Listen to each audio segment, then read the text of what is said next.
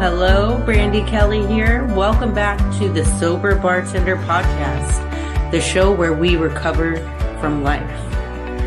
Today's guest is Leslie Kissling. Leslie has an incredible story to share with us today.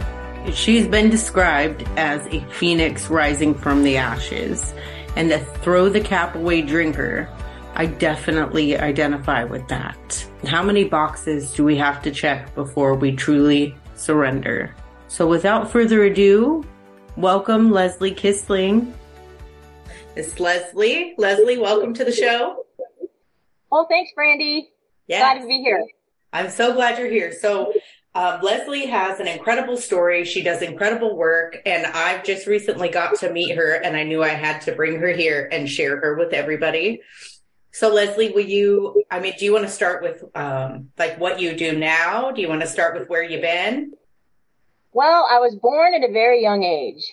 Okay. Here's how it started. Well, currently, I am a recovery coach at the Council on Alcohol and Drug Abuse, Coastal Bend. I am getting my LCDC, and currently I have to do some practicum hours, and so I'll be leaving the council in a couple of weeks and just focusing on knocking out those practicum hours so I can move closer to getting my LCDC license, and that requires a little bit of internship. So can you tell us what an LCDC license is, just for people? Sure. Yeah, so LCDC is a licensed chemical dependency counselor, so basically a drug and alcohol counselor. An LCDC is the only counselor's license you can get in Texas without a master's degree. And the reason for that is because they find that alcoholics and addicts do better with other alcoholics and addicts. So they made the program a little bit different. You can get an associate's in addiction studies, and then when you graduate, you have to do 4,000 hours of internship. So that's kind of in lieu of, going on for your master's.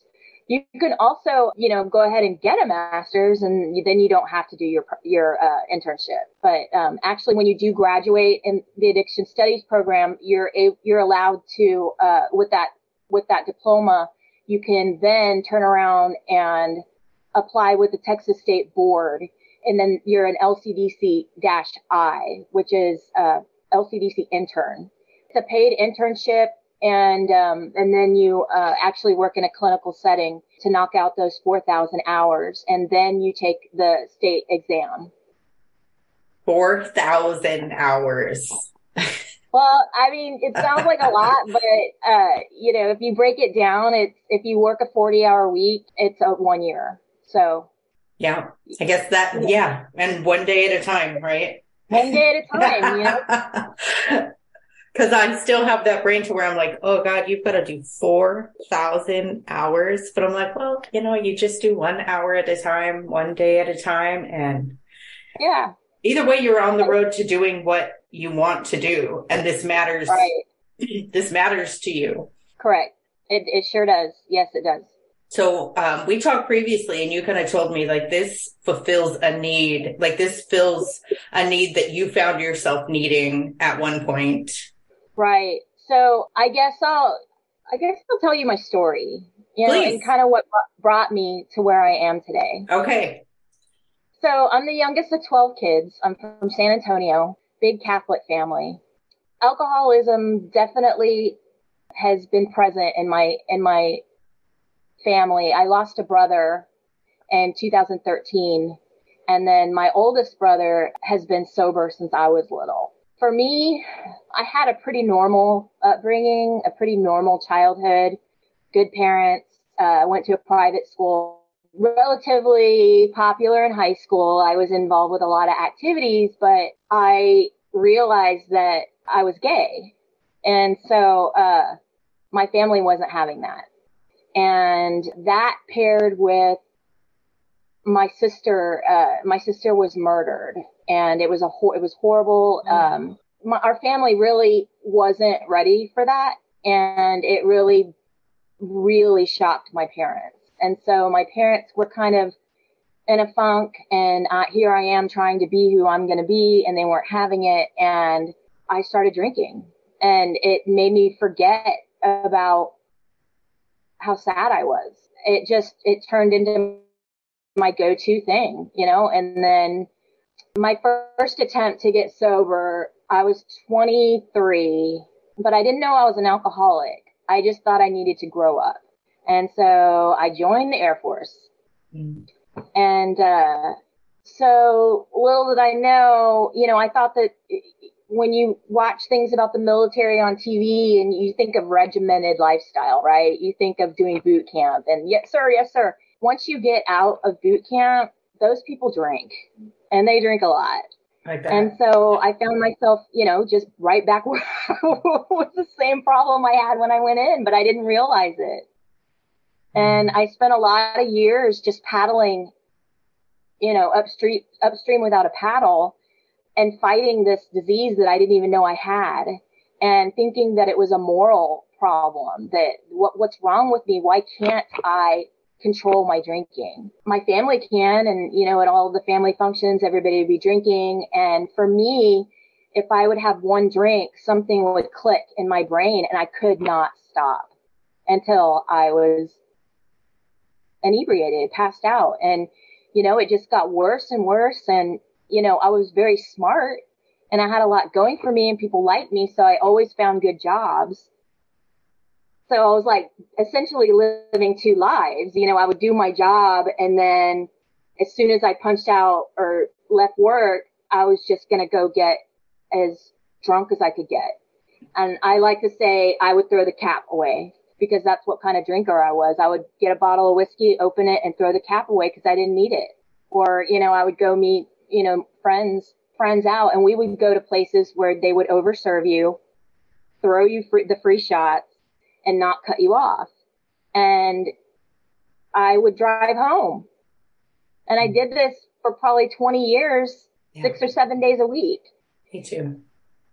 And it was just how I dealt with things. And for a long time, it was fun. I was the life of the party, man. I was like Hank the Tank, like could drink anyone under the table. And, I was the party animal. But, after a while, you get it to be in your 30s and things start changing. And for me, that looked like more and more blackouts and more arrests. And I'm like, why are they picking on me? And, I'm just trying to get home. I'm not going to hit anybody, and it really it was so counterintuitive to the things that I was trying to do with my life, because I would go periods where I would abstain on my own and do really well. I worked for an advertising agency, and I wrote and direct TV commercials and radio spots, and I was a DJ on the radio, and I started a magazine. I was the editor-in-chief of the magazine. But any little thing in my life would set me off on a course again to that drinking that I couldn't stop. So I kept setting my life on fire. And, I had a friend that said, oh my gosh, you're like the most perfect version of a phoenix. Cause like I would burn to the ground and then rise again and do something different. But, I always felt like I had to prove myself to people, like by what I was doing, for employment or, whatever my career goal was. And, I felt when I was around my family that I had something to prove, because really I was dying inside, but I really was also dying for their acceptance. And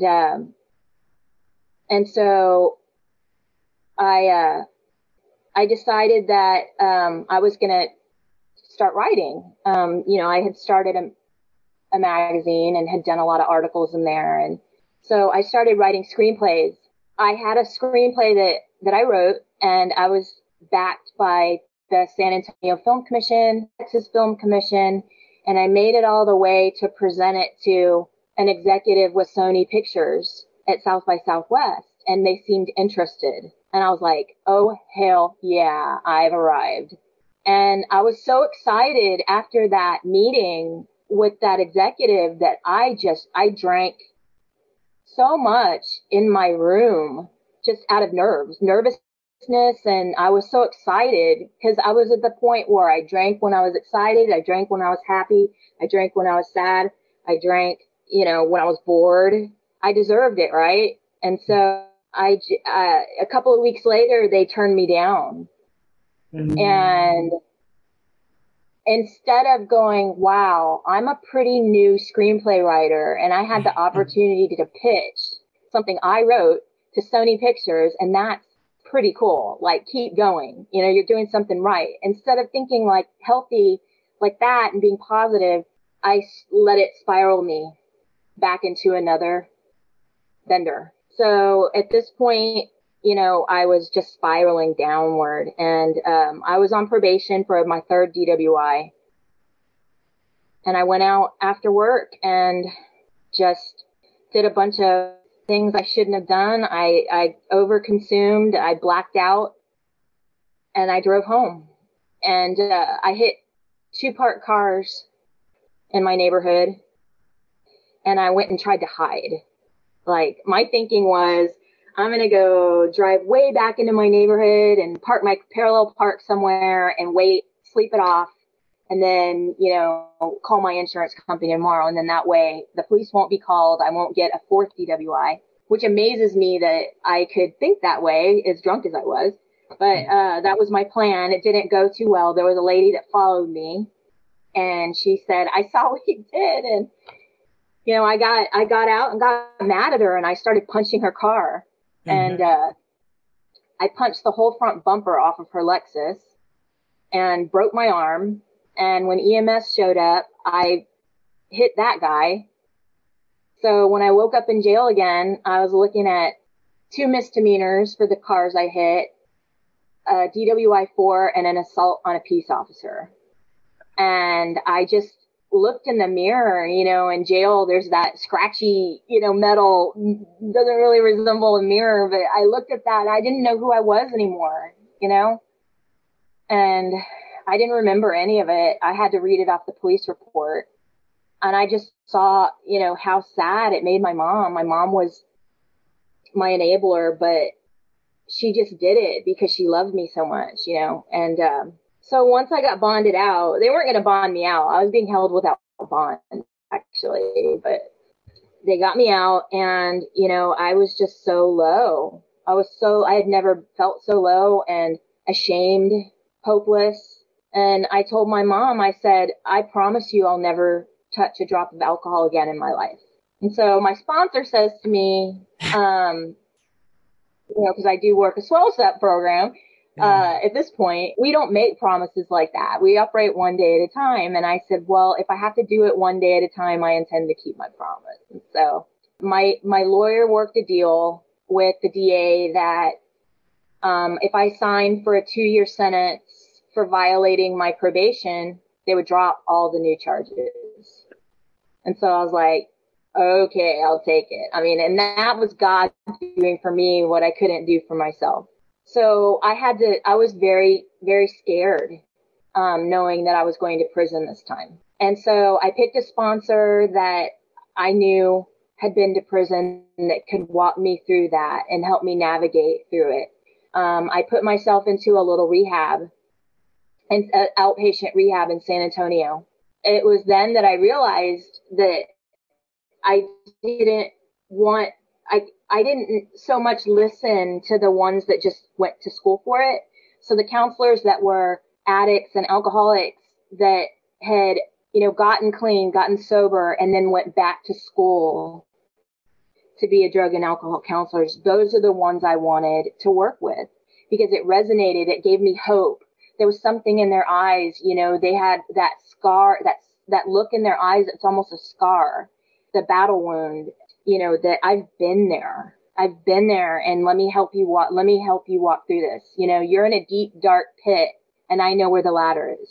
And so I put all of my faith and trust into my higher power and into this new way of living that was shutting up and taking some suggestions and doing the next right thing. And above all, just getting real honest with myself.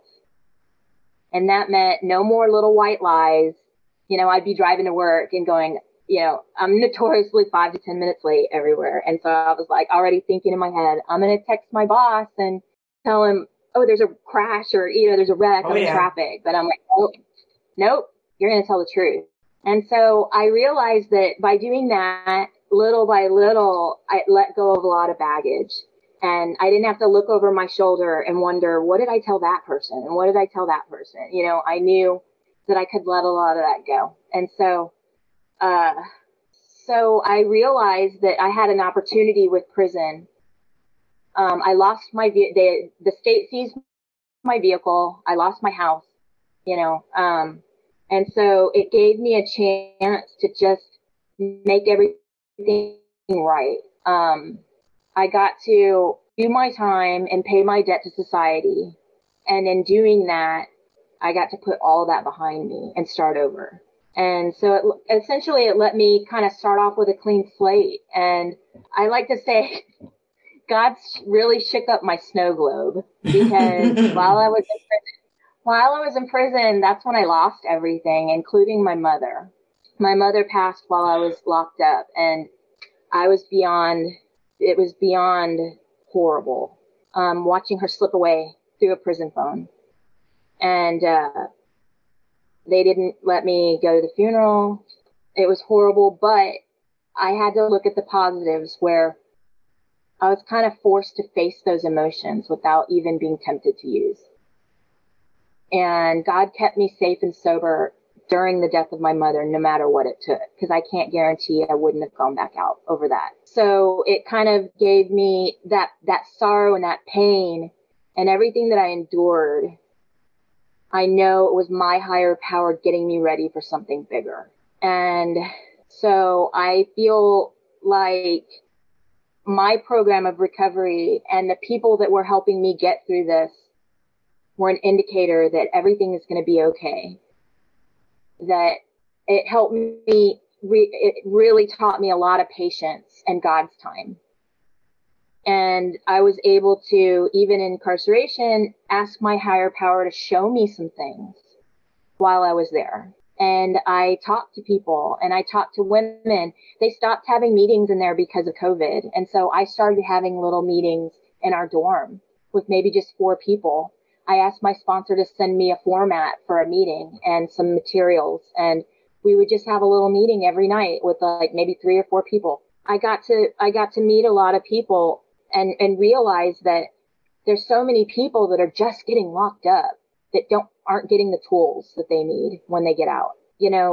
When I realized that I wanted to do some work in prisons, I would like to work in some of the prison rehabilitation programs and offer those women the hope that they so need, and just even any kind of tool. You never know when you're going to plant the seed of recovery in somebody. So that's my thing. I'm doing my LCDC. I'm done with all my classes. I just have to do my practicums and my internship. That's where I am today. That's incredible. So much loss and so much pain. And then right at the time where you're just getting a little piece of getting to know who you are, and then not being able to like even step into that. I feel like your story, especially the piece of you going to prison, I hear so many people that don't want to face what they have. They feel like prison is like their death sentence. Like that's the end of the road. And I've found that the women I've talked to that have had to go to prison have been like, it changed everything. Like being able to face it. Like sometimes that's where they get sober. Sometimes that's where you can't go and you can't use, and you're protected from yourself. And it's just a matter of, like you said, having the tools and having the resources to be able to turn that into something positive and be able to, take that into your life when you leave. If you introduce people while they're still a captive audience, if you introduce them to the recovery lifestyle, it's scary at first. I know it's scary at first. I denied it for so long that I had a problem. I ran from it. I tried any which way to define myself other than alcoholic or drug addict. And it's scary. When you go to your first meeting and they're using this different language that just sounds different, and being forced to go by probation, you're like, you've got your defenses up, and when you have a captive audience, like people that are incarcerated, you can start introducing them to the lingo and that hope and that zeal, I guess, that goes with being happy, joyous, and free. Showing people I'm proof that recovery works, and I'm happy, and I have a life worth living today. But here's how I did it. And so, giving them any kind of hope, any kind of lingo, introducing them to the lifestyle of recovery of someone that actually has a life worth living, that enjoys life today, and that recovery is possible, and you don't have to give up, those things. You just have to let go of, some of those behaviors that keep bringing people back into that cycle, the recidivism. And, like so many people that I met were like, oh, this is my 4th time being locked up, and so but they all say, this time's different. This time's different. Well, what's different about it? Yeah, nothing changes if nothing changes. That's the thing. Right. Like you might believe it with every inch of being in every fiber of your being. You'll believe this time is going to be different. But if you don't have the tools or know what to do, then you go back to, nothing changes if nothing changes. Yeah. And that's like the hope. The hope came for me with the action. Like, okay, there is something that I can do. Like, I'm not just, because surrender sounded like, oh, I'm powerless. Like, oh, I have to just admit that I have no power. But I'm like realizing that no, like just because I had a job and I still had a roof over my head and I still had a car doesn't mean that I'm not an alcoholic. Like redefining what I understood an alcoholic to be, and then just recognizing that all these things that are happening in my life are stemming because of the choices that I'm making. And one of the main choices that I'm making is I'm choosing to drink. I chose to drink to the point where then I didn't have a choice whether I drank or not. Right. And so when you do get sober, you have the opportunity to examine your motives, right? And so, things change. Your perspective changes. There's a psychic shift. What can I say? Yeah. And it's hard to explain. And that's why we have to just live it out and like be the example of what recovery looks like. Right. And for me, I'm not afraid to say there's a lot of different trends in recovery now. There's a lot of ways to recover. But for me, it's my higher power, who I call God, got me through a lot of things. And I realized that I was hurting because I was paying the consequences for my actions. But it gave me the gift of despair. So I knew how bad it could feel. And since I know how bad it can be, now I know the total opposite about how good it can be. And I appreciate that. And I appreciate the things that you can do in recovery. Helping people, to me, is more, I get more of a high from helping people today than any drug or alcohol ever gave me. And a sense of peace. And I believe my God of my understanding is love. And, God is love. And to me, every morning when I say my little morning prayers, I ask God, please make me a big ball of bright, shiny light that can help people today. And let your love shine through me. And so that being said, when I was in the cups, when I was drinking, I held my head down. I didn't look at people in the eye. There was only this much room in my life for people. And today, there's no limit. There's no limit to the amount of love I can show other people. And that's just by being kind to people, doing the next right thing. I mean, we're social beings, but in our addiction, we just try to isolate and hide. And then our thinking takes over and it just snowballs. But in recovery, it teaches us help other people, to talk to other people, to be human again. And that's a beautiful thing when we can just enjoy other people again. And part of that is helping. Part of that is having boundaries. Part of that is having healthy relationships, you know, and just extending ourselves to other people, you know? Yes. How I do it. And I learned all of those things in taking the 12 steps. You know, right. Like it took a relapse for me to I was desperate when I first got sober. Like I needed a medical detox. Like I was physically addicted to alcohol, and it took 11 months for me to think that I could safely drink again. Forgot all about the pain and the misery and how hard it was. So after drinking again and realizing how much worse it got in a short period of time, I was so desperate, but I realized in going back and in getting a sponsor, you said you found a sponsor who had been to prison and knew. I found a sponsor who is a bartender, and she knows kind of what I do. And she had a slightly similar story to yours, grew up in a very religious family, realized that she was gay.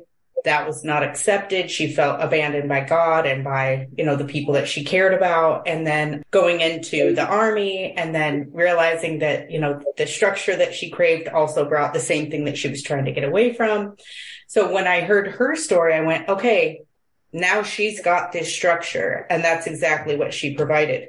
But it also taught me, like you said, the boundaries and the healthy relationships. And like, I thought that I went from feeling like I was a victim to feeling like I was just the bulldozer, and I had to apologize and let people talk to me however they did. And I had to take everything that the world gave me because I was bad. And she was like, no, we're not that either. And so I learned like this balance, and I learned how to take care of myself, which makes it much easier to help serve others because I'm not emotionally like still beating on myself. Bankrupt. Yeah. Yeah. So I just identified a lot with what you said with like where I've been. That's another thing. My first sponsor she was a ball buster, and she talked to me like I was in third grade. I didn't like it, but I went through, a couple more sponsors, but there's some things that she said that still resonate with me. And one of them is, when you listen to people talk or share, try to find the similarities instead of the differences, and that I remembered that when I was in prison, because when I first got there, I was like, I'm going to do my time and get out of here. I'm not going to make friends, and after a little while, that what she said, I could hear it playing like a tape in my head. If you find the similarities instead of the differences, then that's the human nature of things, right? Mm-hmm. Then you can relate to people. And so I guess I let that guard down, and, and I met some people that said very powerful things to me, and it was God moments. Like this one woman said to me, I feel like God needed me to meet you today and talk to you today. Or you've given me a completely different outlook on my addiction. Or, just even being in the worst of circumstances and still being of service, got me through that. And in my darkest days, I went through some hell in there, losing my mom, and then even my cat died. And I was just like, what else? I only got locked up for 11 months, and God shook up my snow globe. But, it wasn't, every day I would be miserable and sad that my mom died. And I would ask God, please today, can you just give me one little bit of joy? And there would be nothing. And then the next day, God, please just give me a little bit of joy. And there would be nothing. So it wasn't until I asked God to please today give me some acceptance that things started to change for me. And, it's that's when I realized God didn't put me in prison. I put me in prison, but God's going to get me through it. God doesn't do things to you. You're not punished we're punished by the state. Yes. But, God's going to get you through it. Yes. Correct. But there's also, when you put your faith in God, you can grow. Right? You can grow from your mistakes and learn something. And like I said, I came out of that whole situation just with the outlook that, I went through this pain and this super hard circumstance so that I could prepare myself for something bigger. And now you get to live that. Right. And, I look at it as a blessing, more than anything. I get to put my whole past behind me and, I got to move down here to the coast with my oldest brother and, be by the water, and I do grounding things today, take my shoes off and walk in the sand on the shore and look at how beautiful the world is today. Yeah. And I feel like those are not things that we were able to do. Like I didn't have the capacity for those things. No. Had a big empty hole in my heart that I had to fill with chemicals and poison. The God-sized hole. Yeah. Yes, ma'am. Yeah. I had it too. Yep. Yeah. You said something that I really try to echo to people, and it's not because I try to push, but in taking accountability for my actions and not feeling like I was a victim and God wasn't punishing me, but I was choosing these things, gave me the power. I get to choose. Like I live in God's world and God gave me choice. And so every single day I get to choose. And that gives me like such a feeling of freedom because I choose to rely on God to keep me sober today. Like I choose to be in recovery. I don't choose to pick up a drink. I can be around alcohol. I can be around situations, and I can choose to leave if I'm uncomfortable. I can choose to listen to my internal, like my intuition and my internal messages that tell me whether a place is good for me or not. And I did not have that. Like those alarms would go off and like that was another high. Right.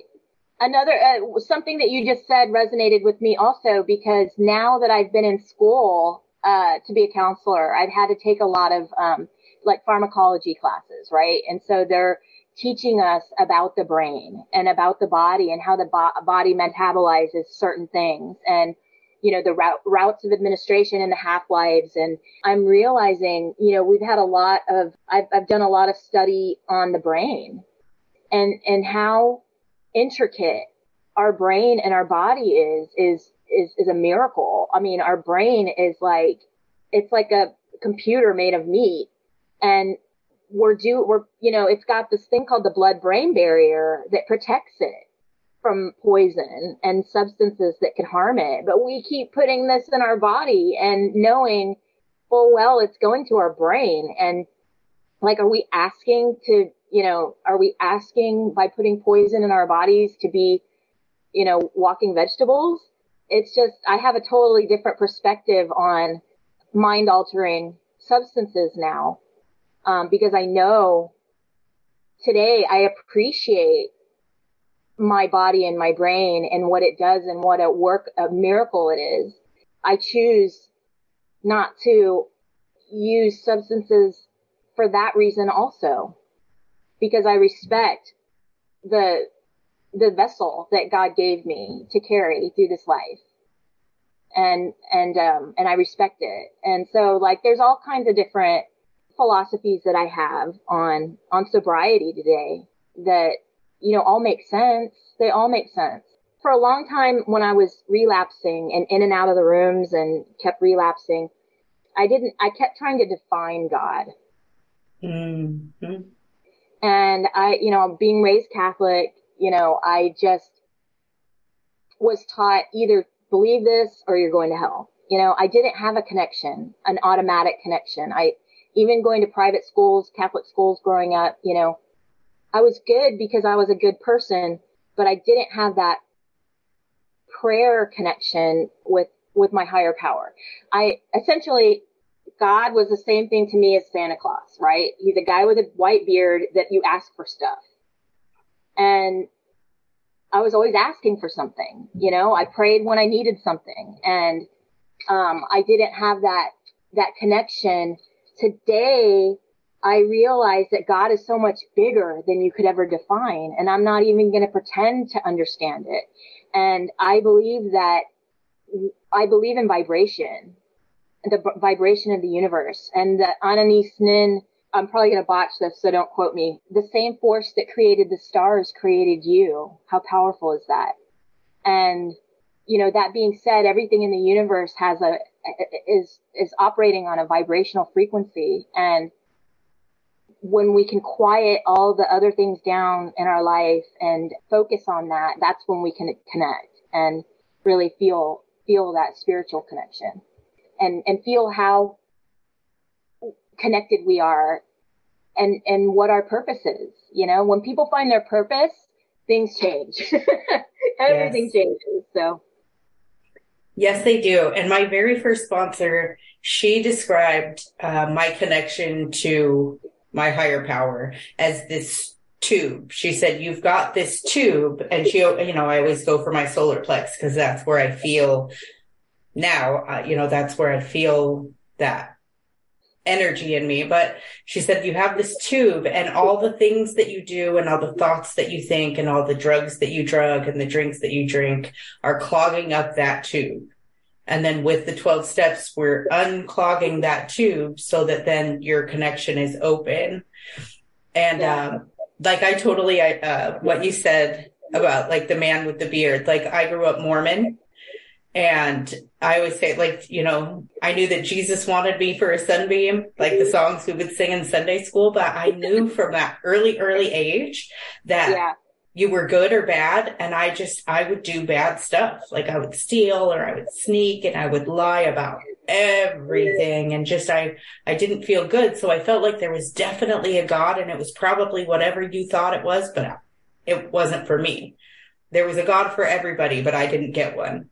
Right. And so carrying that in, like, it was really neat to just strip away all of the ideas that I had and just go, I don't know, but I'm trusting that you're there, and then letting that develop in my life. Right. And, for me, here's another one of my Leslieisms. I like to say that I'm God's dandelion. Oh, I love that. Yeah. So like, God, God's going to blow me and my little seed pods are going to blow wherever he needs me. So I kind of have to stay open to that, people say, what are you going to be doing in 5 years? And, my philosophy is I just have to stay in tune with my higher power to find my purpose in 5 years. I'm not going to think that far ahead. I don't know about you, but I was not on this path 5 years ago. So oh no, to think that I know what's going to happen in 5 years from now, that's insane. Yes. No, I don't want to know, because then I try to control it and I would screw it up, and God does it so perfectly. I keep this little sign like right near eye level. God has a vision far greater than my sight. And it was like a 50-cent thing at a yard sale, but it has been the most valuable when I feel like disappointment or I feel like things aren't going my way. I'm like, because they're not supposed to. Right. I don't need to understand everything. Yeah, I don't need to control everything. I don't need to understand everything. I just need to accept life on life's terms and navigate through it, doing the next right thing, staying connected to source energy, It's a practice though, takes some work. Yes. And I say this often, but like in my sponsor, in our lineage, like it's really involved. Like it's 3 contacts a day. It's, 11th step, you do your meditation in the morning and you journal, and then that goes from sponsor to sponsee. Mm-hmm. And then you do either a check-in call or text daily. Not with what you're doing, but how you're doing. And then every night we use the My Spiritual Toolkit. So we go through and it asks, were we resentful? Were we selfish? It asks all of the questions for your 11th step, for your nightly inventory. And that goes sponsor to sponsee with a prayer at the end. Right. Forgive me for my sins, remove my defects, please watch out for others. Like it's every single night. And that's all through our lineage that goes. And so that's pretty awesome. It really is, because I'm in South Texas and my sponsor's in Seattle, and there's no difference in our connection because we are on it. I had a long distance sponsor when I first got out, but I have one here now. Yeah. And I thought that it would be terrible. And then I thought about it and I went, we have 3 contacts a day. Like we don't miss a beat. Right. So, and something you said made me think when I was in early sobriety, I wrote on both my palms, "Thy will be done." oh. And "Thy will be done. Thy will be done." Not mine. Yeah. Thy will be done. So. Because it's hard to remember, The things we do. Mm-hmm. I love it though. Yeah. Yeah, I love it too. Well, I just want to say that from where I'm sitting, you are absolutely that bright, shining light that you ask God to make you. Like, I love that I get to know you. Oh, thank you. Yes. I feel the same. I like what you're doing. I can totally relate. I used to be in media. And so in early sobriety, I was always trying to think, what can I do with my media background and, what I'm doing now. So that might be something else, down the road. Yes.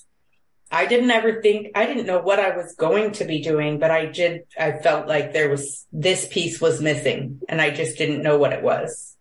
So I just kept praying for guidance. And then when it was like in front of my face, I was like, oh, thank you. Okay. Well, you're a natural.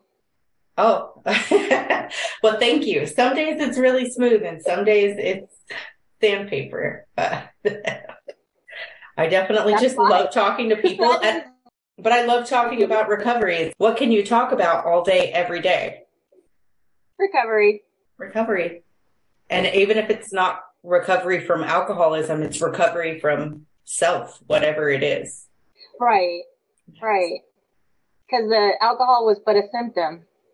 Yeah. And it's, we don't know that at first, but once we figure that out, like you take the alcohol away, there's still a lot of stuff there that needs to unravel. Yeah.